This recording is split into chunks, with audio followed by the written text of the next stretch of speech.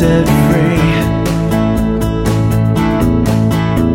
And Lord, give to us a passion for your word, that we may grow and walk in all your ways. On behalf of Calvary Chapel Redding, welcome to the Bible teaching ministry of our senior pastor, Jim Jarrett.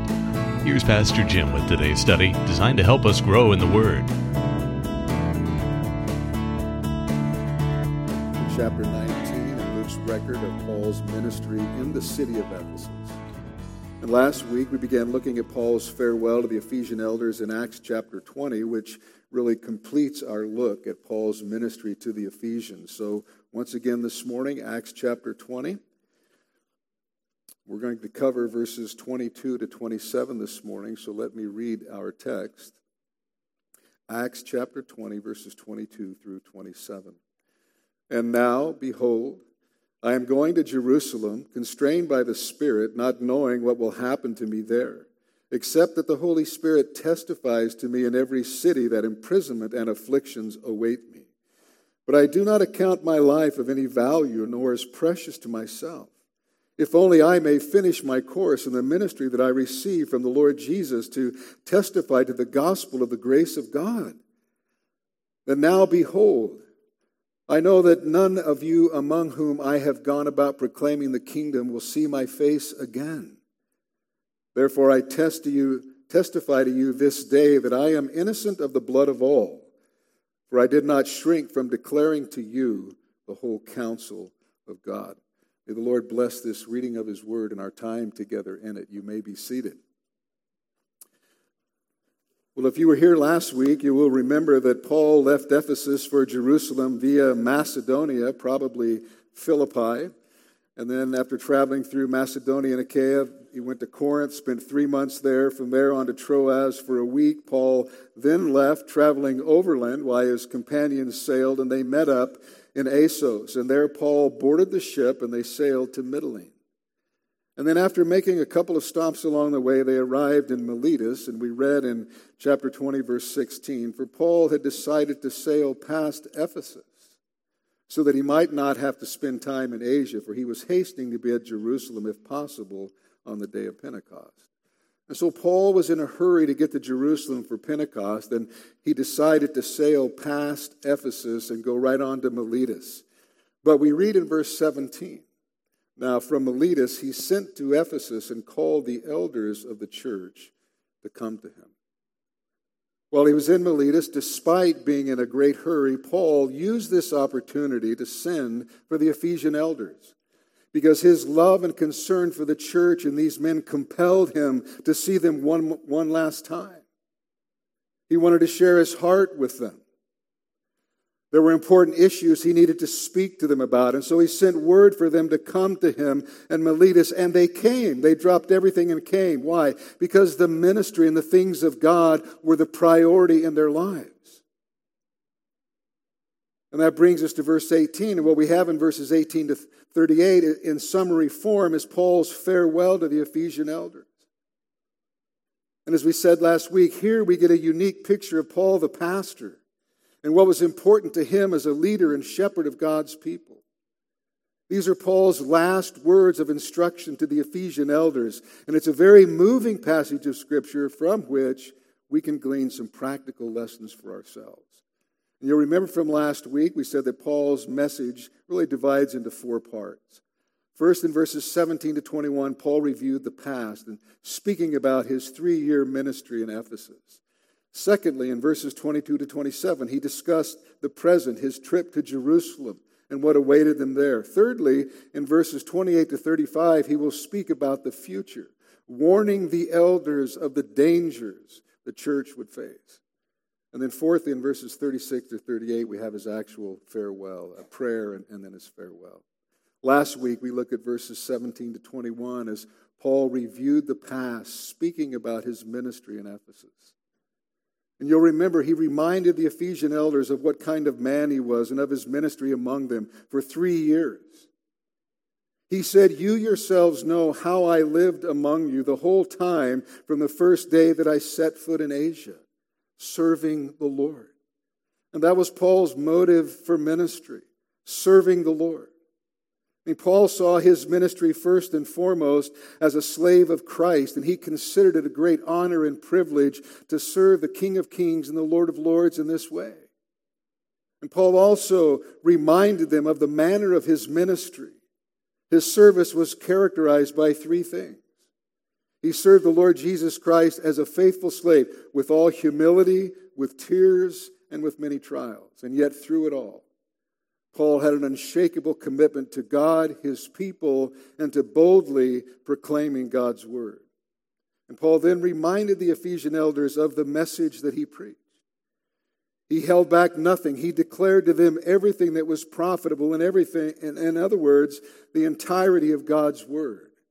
Paul faithfully declared the word of God publicly and privately to everyone, both Jew and Greek, declaring that they must repent and believe. They must repent and put their faith in Christ alone for salvation.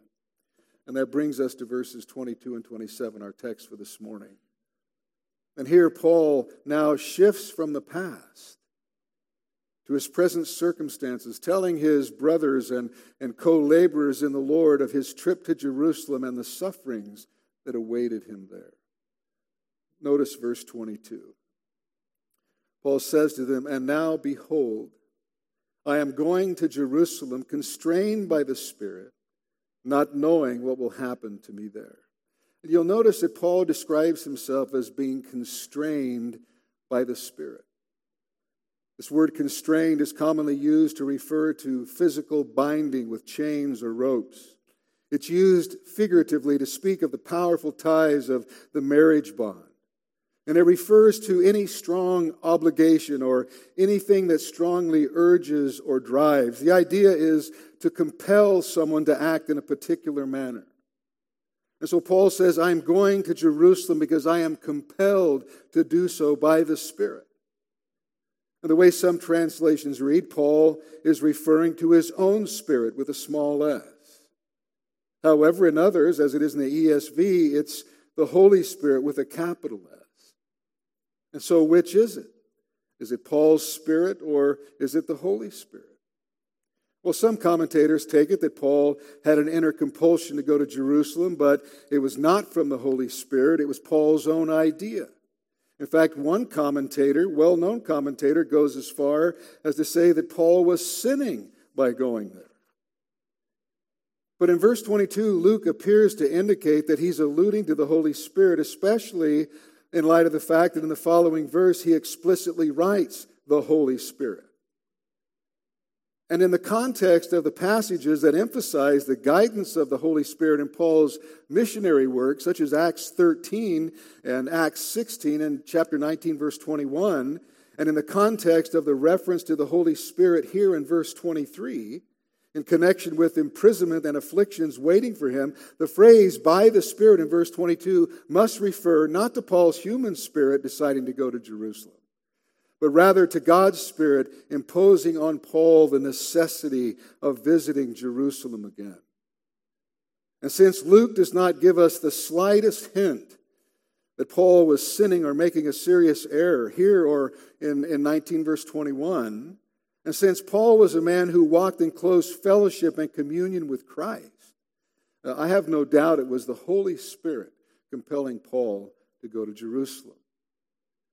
As a slave of Jesus Christ, and Paul was going to obey what he believed the Holy Spirit was compelling him to do no matter what. And so as far as Paul was concerned, he had no choice in the matter. He must go to Jerusalem, even though, as verse 22 says, he did not know what would happen to him there. But this is qualified by the assertion in verse 23. Notice verse 23, that the Holy Spirit testifies to me in every city that imprisonment and afflictions await me. And so in every city, the Holy Spirit, perhaps through direct revelation and through prophets like Agabus, the Holy Spirit warned Paul that prison and hardships awaited him. And yet the Holy Spirit compelled him to keep traveling to Jerusalem. Paul didn't know the specifics. He didn't know the sequence of events or the outcome, but he knew that he could expect persecution in the form of imprisonment and afflictions. But that didn't stop him. A lesser man would have looked for a way out of going to Jerusalem, but not Paul. I mean, Paul was too gripped by his devotion to Christ. He was going to Jerusalem because his overriding concern was not at all cost to survive, but rather to be faithful and obedient to Christ, that he might complete his Christ-given task of bearing witness to the good news of God's grace. Well, why did Paul share this with the Ephesian elders? Well, we don't know the mind of Paul in this. But obviously, this was a teaching moment. And there were certainly things Paul wanted them to understand. We can perhaps surmise what a couple of those things were. First of all, he wanted them to understand that we don't need to know about tomorrow's details. And this is tremendously freeing. Because if you're a pessimist, you probably dream of a dozen things a day that may go wrong tomorrow that will make you miserable. But this text means that what God requires of you and I today and tomorrow is not that we have to make things work. Success in human ventures is not the measure of God on your life. What God requires of you today and tomorrow is that you're faithful and obedient to Him, trusting Him in all things, and then let the chips fall where He wills. Let God worry about tomorrow.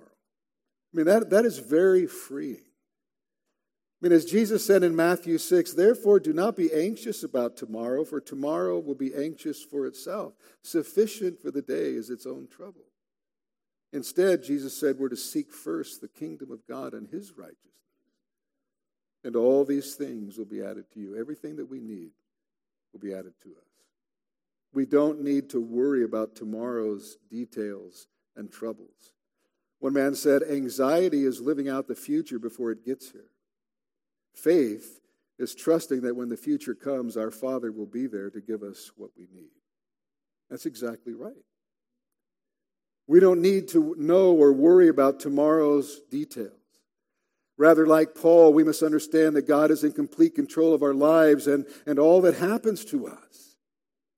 And that's the proper biblical perspective, to see that everything that happens in our lives is ordained by God, who has a purpose and a reason in it all, though we may never know what that is.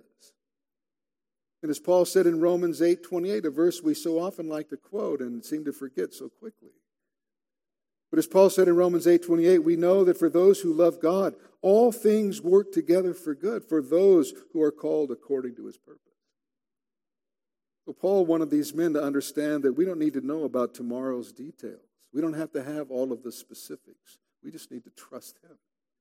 And then secondly, Paul wanted them to understand that the question is not whether there will be hardship, pain, trouble, and affliction. There will be. There will be.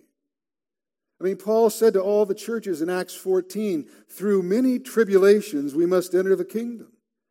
Well, that's a verse you don't often hear, or probably will never hear, in a place where the prosperity gospel is preached. But that's what Paul told young believers in the church. Through many tribulations we must enter the kingdom. As Paul said to Timothy, indeed, all who desire to live a godly life in Christ Jesus will be persecuted. And so the question is not whether there will be trials, trouble, persecution, and affliction. The question is whether we believe that faithfulness to Christ in all those things is better than life. When Paul thought about the suffering that awaited him, he wasn't upset. I mean, these things didn't worry him or deter him. Why? Well, because he valued Christ above his comfort and even his own life. And therefore, he was prepared to lose his freedom and his life for the sake of Christ. You see, Paul looked at life from a higher perspective than most of us. Comfort, self-interest, self-preservation were not high on Paul's list of priorities. In fact, I think it's safe to say the last thing he ever thought of was self-preservation. And where are all of these things on our lists? First. But you see, Paul had a commitment to Christ that superseded comfort, convenience, self-interest, and self-preservation. And that had been his pattern of life ever since he encountered the risen Christ on the road to Damascus. But for most people, convenience, comfort, self-interest, and self-preservation are the number one priorities. I mean, we live in a very self-centered society, a narcissistic society. If you don't believe it, just go on social media and look at all the pictures people post of themselves. We live in a self-centered, narcissistic society. And that is one reason people are so miserable and make those around them miserable as well. Jesus was the number one priority in Paul's life, and self-interest and self-preservation were at the bottom. And that is why imprisonment and afflictions that awaited Paul had no hold on him, because he lived for Christ. It didn't matter to him what happened.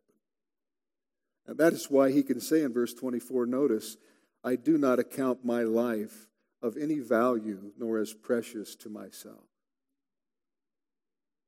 Paul didn't consider his life as a valuable, precious possession to be held on to. No, he understood that his life belonged to Christ, that it was the precious, valuable possession of the Lord Jesus Christ, and therefore his life was not to be lived for himself, but rather for the Lord. And so if necessary, Paul was willing to sacrifice his life for the sake of Christ. And this selfless willingness to sacrifice one's life was the spirit of Jesus and of all the early Christians. I mean, faithfulness to Christ and their calling was more important to them than life itself. And when one or the other was to be sacrificed, they would gladly give their lives. They were not going to compromise their faithfulness to Christ. Why in the world do you think that so many Christians in the first century were willing to die, willing to go to the Colosseum and be torn apart by lions rather than simply saying, Caesar is Lord and offering a pinch of incense? They refused to do that. Today, I could see in the church justifying that. Well, it's no big deal, just a little governmental thing we got to do, just a little pinch, and saying Caesar is Lord, we don't really mean it. But hey, who wants to go to the lions? But not the early Christians, not Paul. They refused to compromise in even the slightest way, because their desire was to be faithful to the Lord who loved them. Paul was willing to lose everything for the sake of Christ. And in fact, he did. He actually did. It's one thing to say, I'm willing to lose everything. It's another thing altogether to actually lose everything. And Paul did. He most certainly did. And he did so gladly. Because his goals, his dreams, his past achievements, his possessions, and even his life meant nothing when compared to Christ. I mean, Paul said in Philippians 3, but whatever gain I had, I counted as loss for the sake of Christ.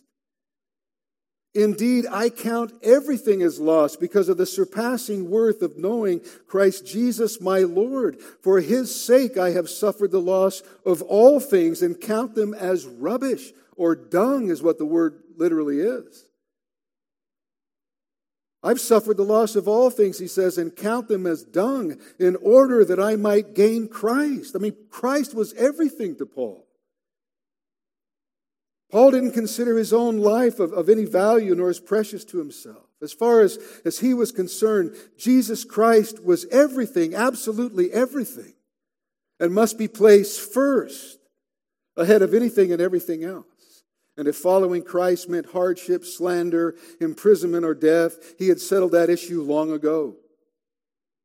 He was willing to die for the Savior who loved him and died for him.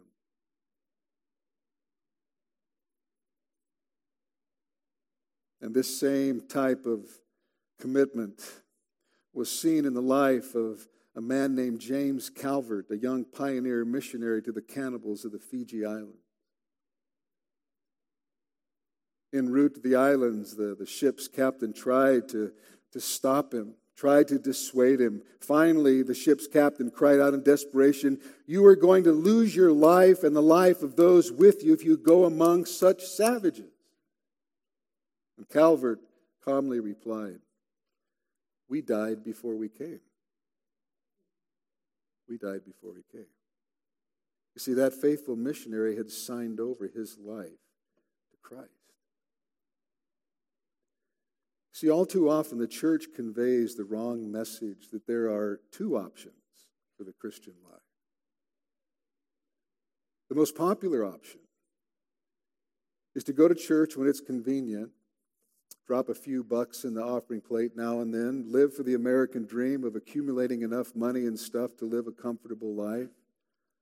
And if you have time, you may decide to volunteer at church, but only if the service is to your liking and when it's convenient. Your priority in life under this option is to enjoy yourself, live a good life, someday retire, and spend all the remaining years of your life driving around America in your motorhome or playing golf or fishing or picking up seashells on the beach or whatever. The point is, in this first option, it's all about you and you living your life for yourself. The second option, which in reality is the only true option, is not so popular. And this option involves actually believing and taking seriously Jesus' words in Mark 8:34 and 35, where he said, calling the crowd to him with his disciples, "If anyone would come after me, let him deny himself, take up his cross and follow me. For whoever will save his life will lose it, but whoever loses his life for my sake and the gospel's will save it." In that context, when Jesus called people to this radical self-denial to the point of death, as taking up your cross implies, he was not calling people to some kind of super committed discipleship track. No, he was calling them to salvation. And this is what he calls every follower of Jesus to do, not just a few super committed disciples. This is basic Christianity. Every single believer is called to this total, all-out, self-denying, laying down your life kind of commitment to Jesus Christ. This is for every Christian. And Jesus is pretty graphic about what he'll do with those who profess to know him but who are lukewarm in their commitment. He said in Revelation 3:16, he's going to vomit them out of his mouth. That's pretty graphic. If Christ bought you with his blood, you belong to him as a slave. Slaves don't choose to serve.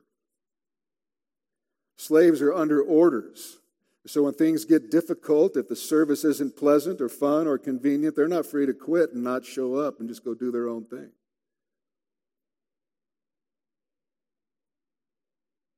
The slaves of Christ, we don't belong to ourselves. Scripture tells us we've been bought for a price. We belong to him. And we belong to him lock, stock, and barrel. And therefore, the Bible also says we're no longer to live for ourselves, but for him. And so this means our primary commitment in life and in all that we do is to be a faithful slave of Jesus Christ, carrying out the will of our Lord and Master in order to bring glory and honor to him. This is biblical Christianity. Every single believer is called to this total, all-out, self-denying, lay down your life kind of commitment to Christ. You see, the goal of life is not to have a long life, but a full life, meaning one that is lived for the glory of Jesus Christ. Now, let me ask you something. Can you imagine? Can you just imagine what would happen in the church in our nation today if every genuine believer placed Jesus Christ ahead of anything and everything else. Just imagine. They would say of us, as they did the early church, they have turned the world upside down. So you see, there's only one option when it comes to the Christian life. But I guess in another sense, you could say there are two options. But the first is to live for yourself in worldly pleasure here and now and face God's judgment and wrath in hell for eternity. Remember, you try to save your life by living for yourself, Jesus said you'll lose it. And the second, which in reality is the only true option, is to put your faith and trust in Christ alone for salvation and then truly live for Him. Because in doing so, Jesus said, you'll save your life. For whoever would save his life will lose it, but whoever loses his life for my sake and the gospel's will save it. And who are you living for? Who or what are you living for?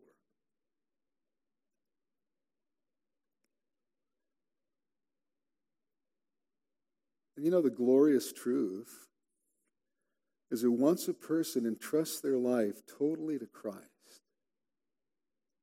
they don't need to live in fear.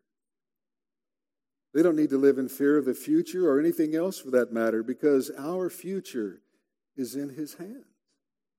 Right? Amen? And so we should live all out for the Lord each and every day, knowing that when He brings trials into our lives, He'll also give us the grace and the strength to endure them.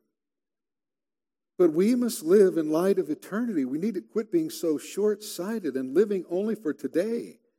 We need to live in light of eternity, not for the fleeting pleasures of this world. And the only way to live in light of eternity is to be totally abandoned to Christ here and now, trusting in Him in every trial, regardless of what comes our way. You know, I read that Karl Marx wrote that communists are dead men on furlough. In other words, they treat themselves as though they are as good as dead. They have nothing to lose, so they're ready for anything. Well, that characterizes even better what a Christian really is. He is a dead man on furlough. In other words, he wants nothing for himself, but wants only to have God exalted and Christ manifested in his life, whether he lives or dies. For to live is Christ and to die is gain. It's a win-win situation for believers. God had given Paul a cause to live for that was so profoundly satisfying that it was more valuable than life itself. So that freed Paul for a kind of reckless abandon toward life and ministry and danger. He lived full on for Christ. And looking back at verse 24,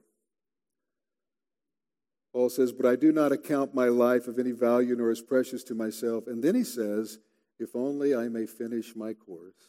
If only I may finish my course. And the word course doesn't mean school course. Obviously, rather it means race course. Finish speaks of finishing the race or completing one's mission without dropping out from weariness, frustration, pain, or even pleasant detours. So Paul pictures himself here as an athlete running a race. His coach, his trainer, his audience and prize is Jesus Christ. And so only one thing mattered to him, that was finishing the course. And Paul wanted to finish his race, and he wanted to do so with joy and in victory. And we must always keep in mind that beyond this short life, and it is short, it's like a vapor or a mist, here one minute and gone the next. And so we must always keep in mind that beyond this short life, there is a life of great joy that stretches out forever and ever into eternity. And all of those who are faithful here will enter that life and receive a crown of righteousness.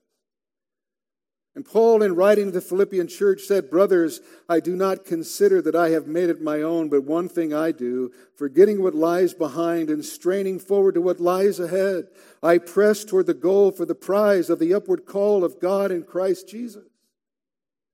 I mean, there again, Paul pictured himself as a runner, straining absolutely every muscle and tendon he had, pressing toward the finish line, not looking back, not looking around at his opponents, but looking straight ahead at the finish line in order to finish his race and win the prize.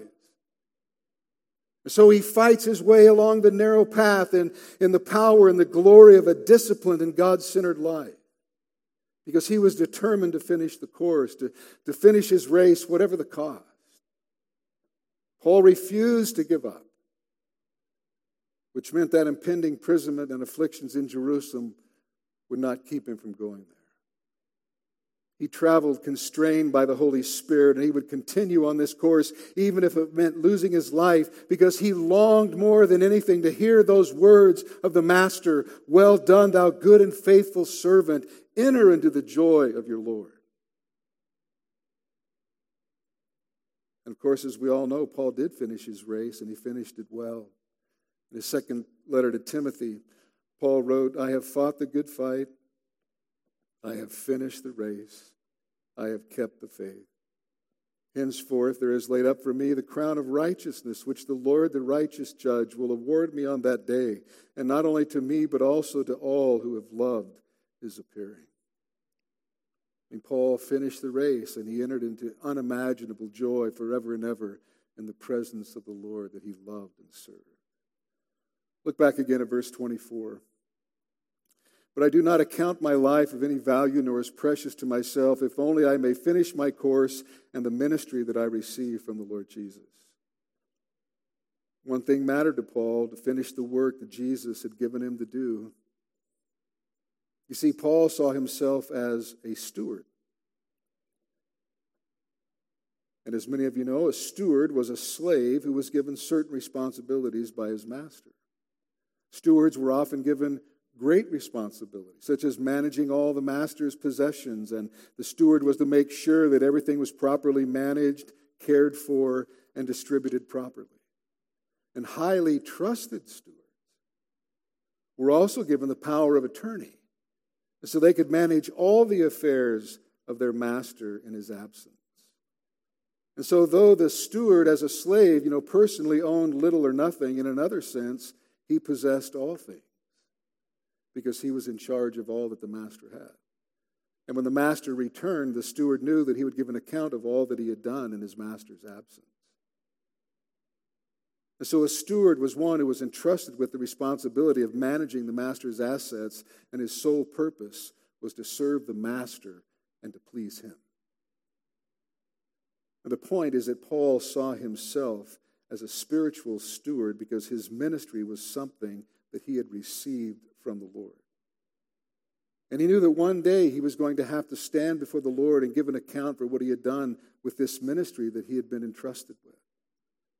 And as a steward, Paul knew that God required him to be faithful with all that he had received. In fact, Paul would later write to the Corinthian church saying, "Moreover, it is required of stewards that they be found trustworthy," or they be found faithful. And that's what Paul wanted to be. He wanted to be trustworthy or faithful in the ministry that Christ had given him. I mean, this was his passion. I mean, he's in essence saying, I'm not going to worry about what they're going to do to me. I'm just going to finish my course and the ministry I received from the Lord. I'm going to finish the job. And loved ones, you and I are also stewards. And it is required of us that we are faithful to manage all that God has given to us. You say, well, what has God given us? Everything we have. Beginning with physical life and health. Even more importantly, spiritual life. Spiritual gifts which have been given to us, not for our own private use, but specifically for use in the body of Christ, for the benefit and the building up of the body. He's given us physical gifts. Our time and resources. We were to manage our time and the financial resources that God has entrusted us with for His glory. And we need to understand that we're stewards, that we're managers, and we're not owners. And as stewards, we're supposed to properly manage, care for, and distribute our master's assets in a way that is pleasing to Him. In other words, in a way that is according to His word. And as stewards, each one of us has been given a sacred trust for which we will all give an account. We will give an account of how we use the spiritual assets as well as the physical assets that God has entrusted to us. And Paul wrote in Romans 14, verse 12, so then each of us will give an account of himself to the Lord. 2 Corinthians 5:10, for we must all appear before the judgment seat of Christ, so that each one may receive what is due for what he has done in the body, whether good or evil. So one day when our lives are over, all of us will give an account to God of what we did with all that he entrusted to our care. And this should certainly make us think much more seriously about our faithfulness and commitment in the area of serving and using the gifts that God has given us and in our giving to the Lord. Because we will give an account as stewards. As a steward, Paul knew that he would give an account of his ministry, and so by God's grace, he worked hard. In fact, we know from Scripture he labored to the point of exhaustion to finish his race in the ministry he'd received from God. And what was that ministry? If you look at the end of verse 24, to testify to the gospel of the grace of God. To testify to the gospel of the grace of God. The word testify is the same word used in verse 21. It means to make a solemn declaration about the truth of something, to testify of or bear witness to. It means to exhort with authority in matters of extraordinary importance. And it pictures a person under oath in a courtroom solemnly swearing to tell the truth, the whole truth, and nothing but the truth.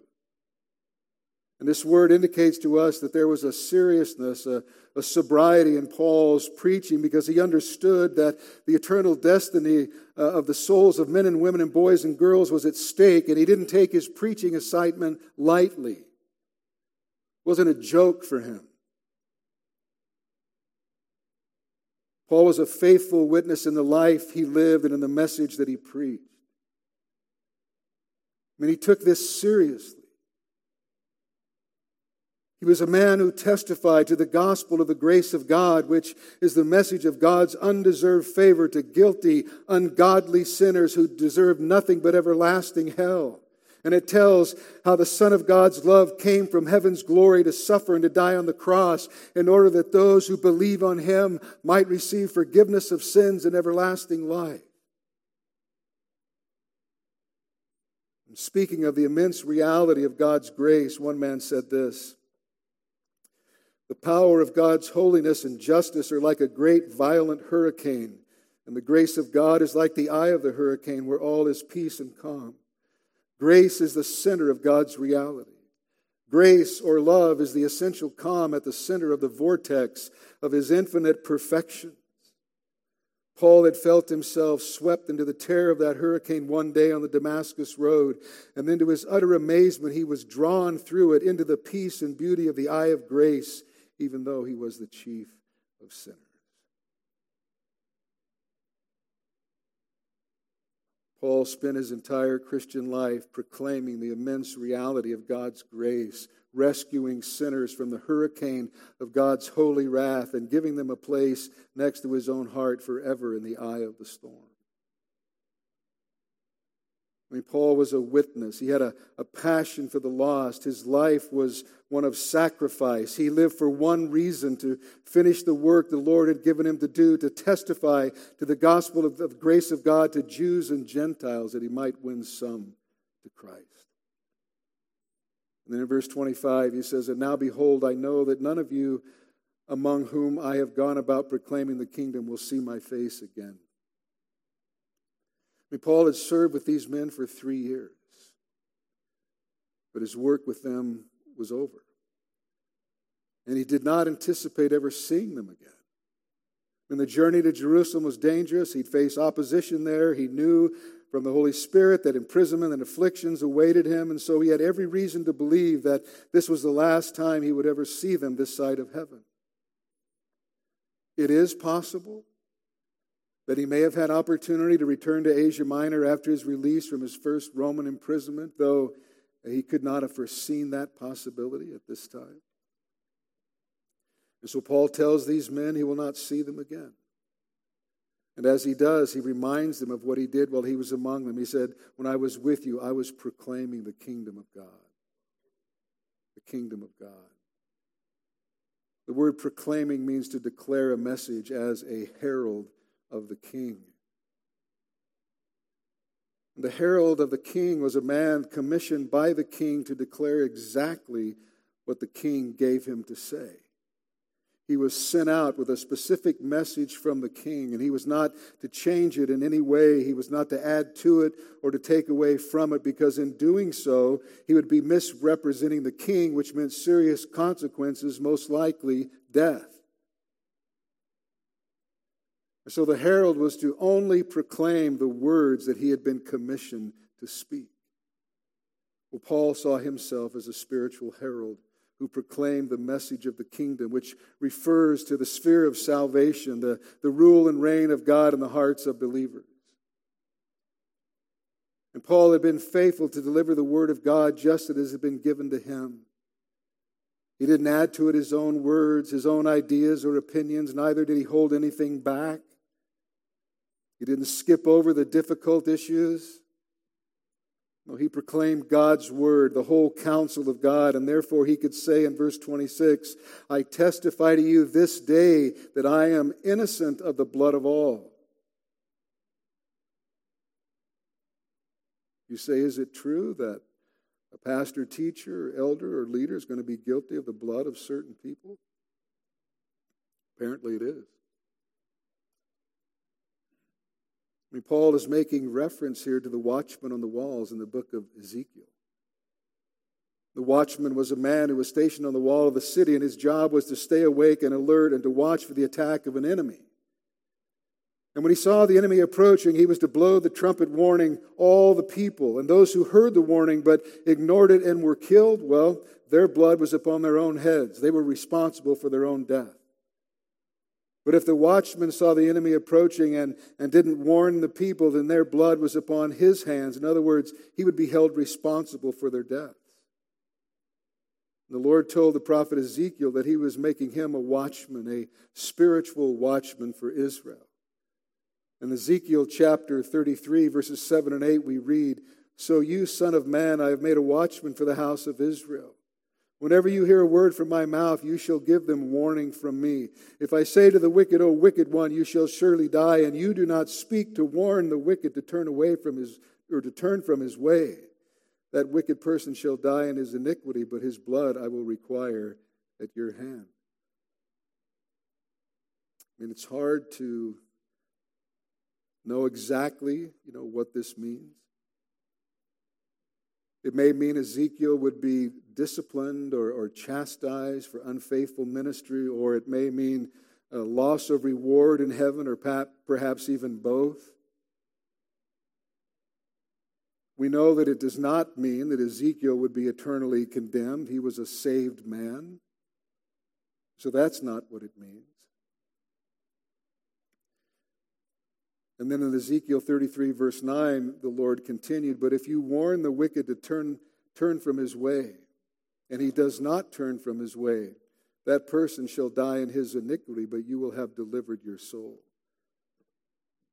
So obviously these words in Ezekiel speak of warning sinners of the coming judgment of God and of calling them to repentance so they might be spared from the wrath of God. And Paul is telling the Ephesian elders that he had been a faithful watchman. He had been faithful to preach the gospel to all men, warning unbelievers, teaching believers. I mean, this is part of the whole counsel of God from which Paul did not hold back. He spoke of sin and of judgment and of salvation for all of those who repent and place their trust in Christ as God's only provision for salvation. And so Paul cannot be accused by any man at the final judgment that he had not declared to them the gospel of grace. And therefore, he could stand before God and the Ephesian elders without guilt. He had done his job. He could say with a clear conscience, I testify to you this day that I am innocent of the blood of all of you. I mean, this is a sobering reminder of the serious responsibilities that all believers, but especially pastors and leaders have to speak the truth of God's word. Every pastor, teacher, every elder, every church leader has a responsibility before God to proclaim the truth, because if he doesn't, he may be chastised, lose rewards in heaven, or both. I mean, whatever it means, it's a serious, serious warning. Which is one reason why James said, "Not many of you should become teachers, my brothers, for you know that we who teach will be judged with greater strictness." In other words, don't be in such a big hurry to get into the teaching ministry, because you're going to be judged with a greater strictness. And if you're not faithful in your proclamation of God's word, you're in big trouble.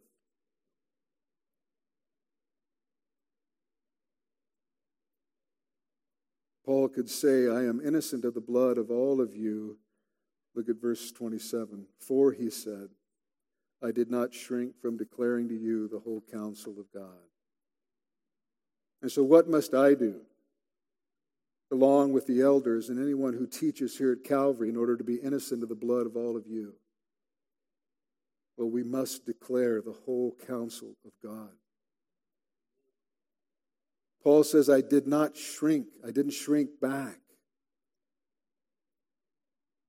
And this means that there are parts of the whole counsel of God that might make a pastor, teacher want to shrink back or hold back from teaching them. They might be hard to understand, or more likely hard to accept. They may be uncomplimentary to human pride, or they may demand radical obedience.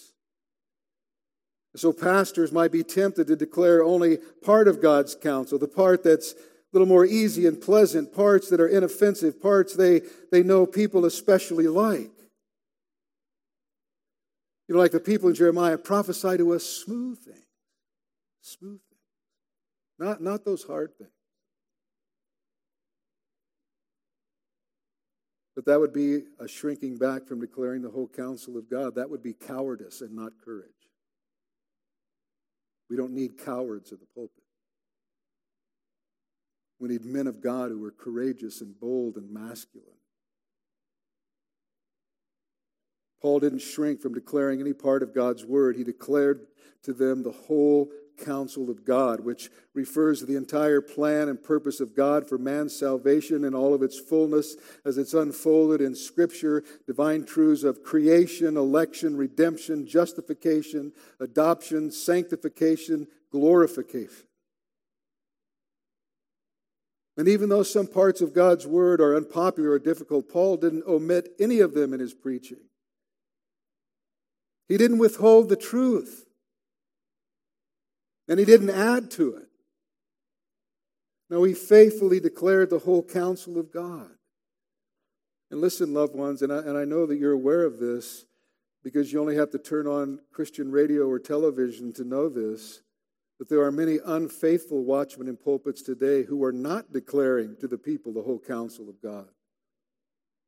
And listen to me. Someone can go through the Bible, even doing it chapter by chapter, verse by verse, and not proclaim the whole counsel of God. Happens all the time. It's theological vagueness on purpose. And there are many pastors and preachers today who simply use a Bible text as a launching pad to then go on and say whatever it is they want to say, never dealing with the text in its context. Others may talk about the Bible. They might even talk about something from the Bible. You know, throw in some Bible quotations to illustrate their points or to illustrate their stories. But they're not preaching the Bible and the truths that it contains. They're not proclaiming the whole counsel of God. Pastors are to open up the Bible, read the Bible, explain the Bible, and apply the Bible in its context. They are to declare the whole counsel of God and let the Bible speak for itself. Spurgeon said we need to open up the cage and let the lion out. Reminds me of a story I came across. There were a group of servicemen speaking to their chaplain, and they asked him if he believed in a real hell for lost sinners. He smiled and told them that no, He did not. Then you're wasting your time, the men replied. If there's no hell, we don't need you. And if there is a hell, you're leading us astray. Either way, we're better off without you. That's exactly right.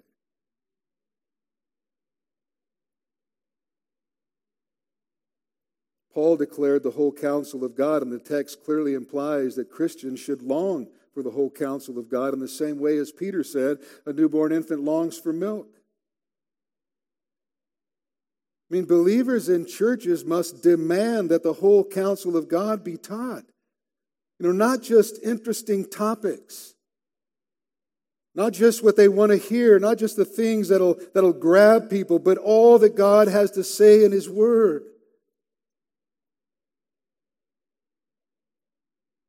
And preaching is not getting up and giving a theological lecture. That's for the classroom.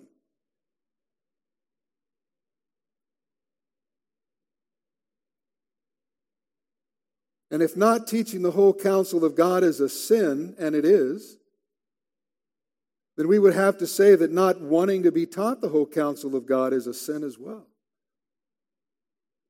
And Paul warned, didn't he, that in the last days people would not endure sound doctrine, but would look for teachers who would tell them what they want to hear. Teachers, he said, who will scratch their itching ears. And they'll go in search of them till they find them. Loved ones, people do not need and should not want for a moment a pastor or pastors who will not teach them the whole counsel of God. And the temptation is always there for pastor, teachers, and elders, and Christian workers and parents to talk only about certain topics or subjects. And certainly there are difficult subjects which are hard to teach and understand, but they must be taught. Why? Because we need the whole counsel of God. God would have not given it to us in His Word if He didn't want us to learn about it. Right? I mean, like the Apostle Paul, and by the grace and mercy of God, I want to be able to say, Lord, by your grace, I declare to your people the full counsel of your word. Lord, if it was in your word, we dealt with it.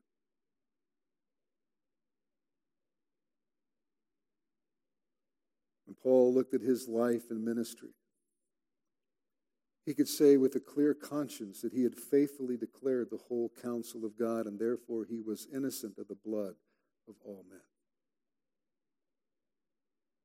He had made sure that all people were warned of God's judgment and heard the gospel, and if they rejected the gospel, he wasn't responsible for their condemnation. And what Paul is doing here is holding out his life and ministry as an example for the Ephesian elders to follow. He was in essence saying, imitate me as I imitate Christ. He's saying to the Ephesian elders, from now on, men, the responsibility is yours. And you make sure that you discharge your ministry in a way that is faithful, in the way that I have demonstrated to you by example. You see, the entire plan, purpose, and principles of God, which are contained in His Word, are committed to pastors and leaders who are in turn to commit these truths to other men and to the people of God. And to fail in this regard is to fail to obey the solemn responsibility that God has committed to us. We are to teach and declare the whole counsel of God, knowing that we will receive a stricter judgment. Paul's courage and perseverance in the face of the trials that awaited him in Jerusalem would have silenced and stopped many, many men, but not Paul. Because again, he didn't consider self-preservation as his primary motivation. He was a man of humility who was willing to put the interest of others ahead of his own. Thus, he was determined to fulfill his calling, which was the proclamation of the good news of the grace of God in the person of Jesus Christ. I mean, here was a man who should be imitated. And here is a man whose teaching and exhortation should be heard. And his words of exhortation to the Ephesian elders now follow in the remainder of this passage. And next week, Lord willing, we'll finish looking at this final part of Paul's farewell message to the Ephesian elders as he turns to the future, warning these men about what the future holds and what they were to do when he was no longer with them. And he tells them how utterly crucial their role is in the survival and the health of the church when he's gone. And then he prays with them and bids them farewell. But that's all next week, Lord willing. I was going to try to do this in 2 messages and I couldn't get it done.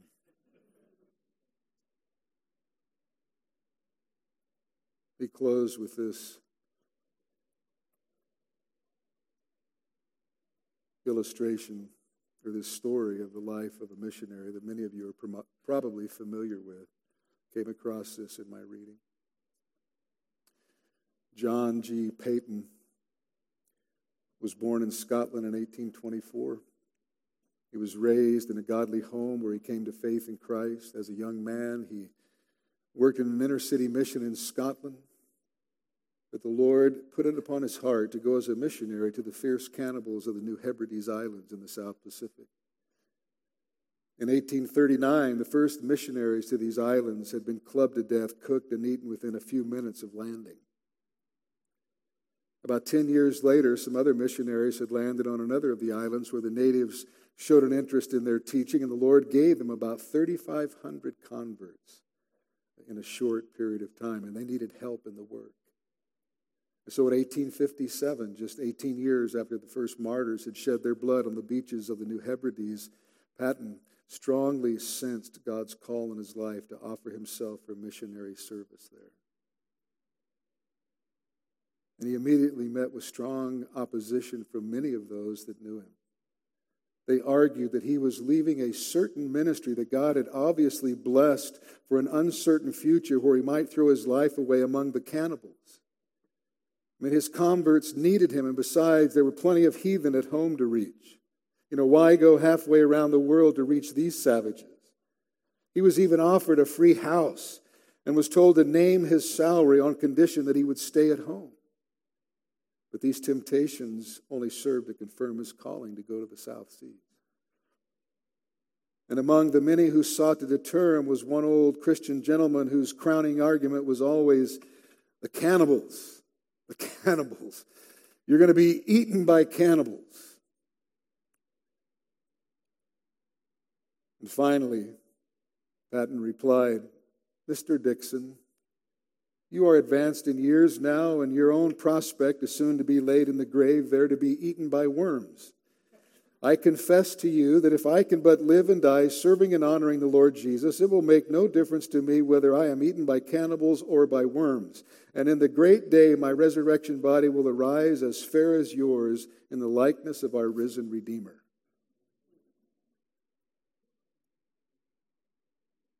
Shortly after he arrived in the New Hebrides, John Paton lost his wife and infant son. In fact, he had to sleep on their graves at night for some time to keep the cannibals from digging them up and eating them. He lived in almost daily danger of his life. But God spared him. And he lived to be 83 years old. And he spent his final years traveling around the world, publicizing and raising support for the mission. And late in life, he said, "Oh, that I had my life to begin again. I would consecrate it anew to Jesus in seeking the conversion of the remaining cannibals on the New Hebrides." John Paton finished his course because he put the ministry that he had received from the Lord Jesus above even life itself. And loved ones, I hope that each one of us will do the same. That we will make Christ first and foremost in our lives. That we can truly say, for me to live is Christ. And this doesn't mean that you should go sell everything you have and go to the mission field. It's not what this means at all. It doesn't mean that you should seek to go into full-time ministry. It doesn't mean that at all. No, it means living for Christ faithfully every single day, right where God has placed you. It means living out the gospel, first of all, in your home. Teaching your children, training, raising them up in the nurture and the admonition of the Lord, teaching them the gospel, seeking their conversion. And then where you go to school or where you work. It's being the best employee. Why? Because you're a Christian and you represent Jesus Christ. And you're to live your life in such a way, living out the gospel, that people will see a difference, thus giving you an opportunity then to share with them the good news of the gospel of Jesus Christ. And it's being faithful day in and day out to live for Christ, to live the gospel, to share the gospel right where He's placed you. And it means loving Christ first. And that you can't separate Christ from His word or from His church or from His people. So making Christ a priority means making His word a priority. It means making the local church the priority in your life. The things of God, the priority in your life. And it's living faithfully. Living these things out. Why? Because you have more than a short-term perspective. You have an eternal perspective. You're not living for the fleeting pleasures of this world, but you're looking beyond all of that to eternity. And you're living with eternity in mind. And everything in our culture is geared to turn us away from Christ. The American dream is geared to take us away from Christ and the things of Christ. We're bombarded every single day with things that are meant to turn us from Christ into the world and to live for the fleeting pleasures of this world. And we have to say no. It doesn't mean you can't take a vacation. It doesn't mean you can't enjoy the good things that God has given us, but it means you don't live for those things. Those things are not the priority. You prioritize Christ and the things of God. Your life centers around those things. And then you're enjoying the things that God has given you. Loved ones, you need to make Christ first and foremost in our lives. Because that's what we're called to. We're to deny ourselves, take up our cross, and follow Him. That's the call. That's basic Christianity. That's biblical Christianity. And that's the way we need to live. Amen? Let's stand and pray.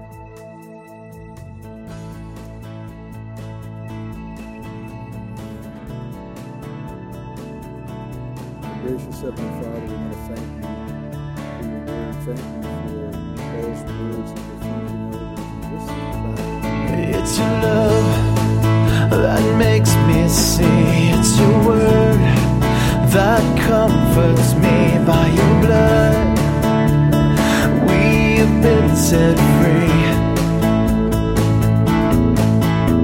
And Lord, give to us a passion for Your word, that we may grow and walk in all Your ways. On behalf of Pastor Jim Jarrett and everyone at Calvary Chapel Redding Palo Cedro, we hope and pray this study you just heard will help you grow in the Word.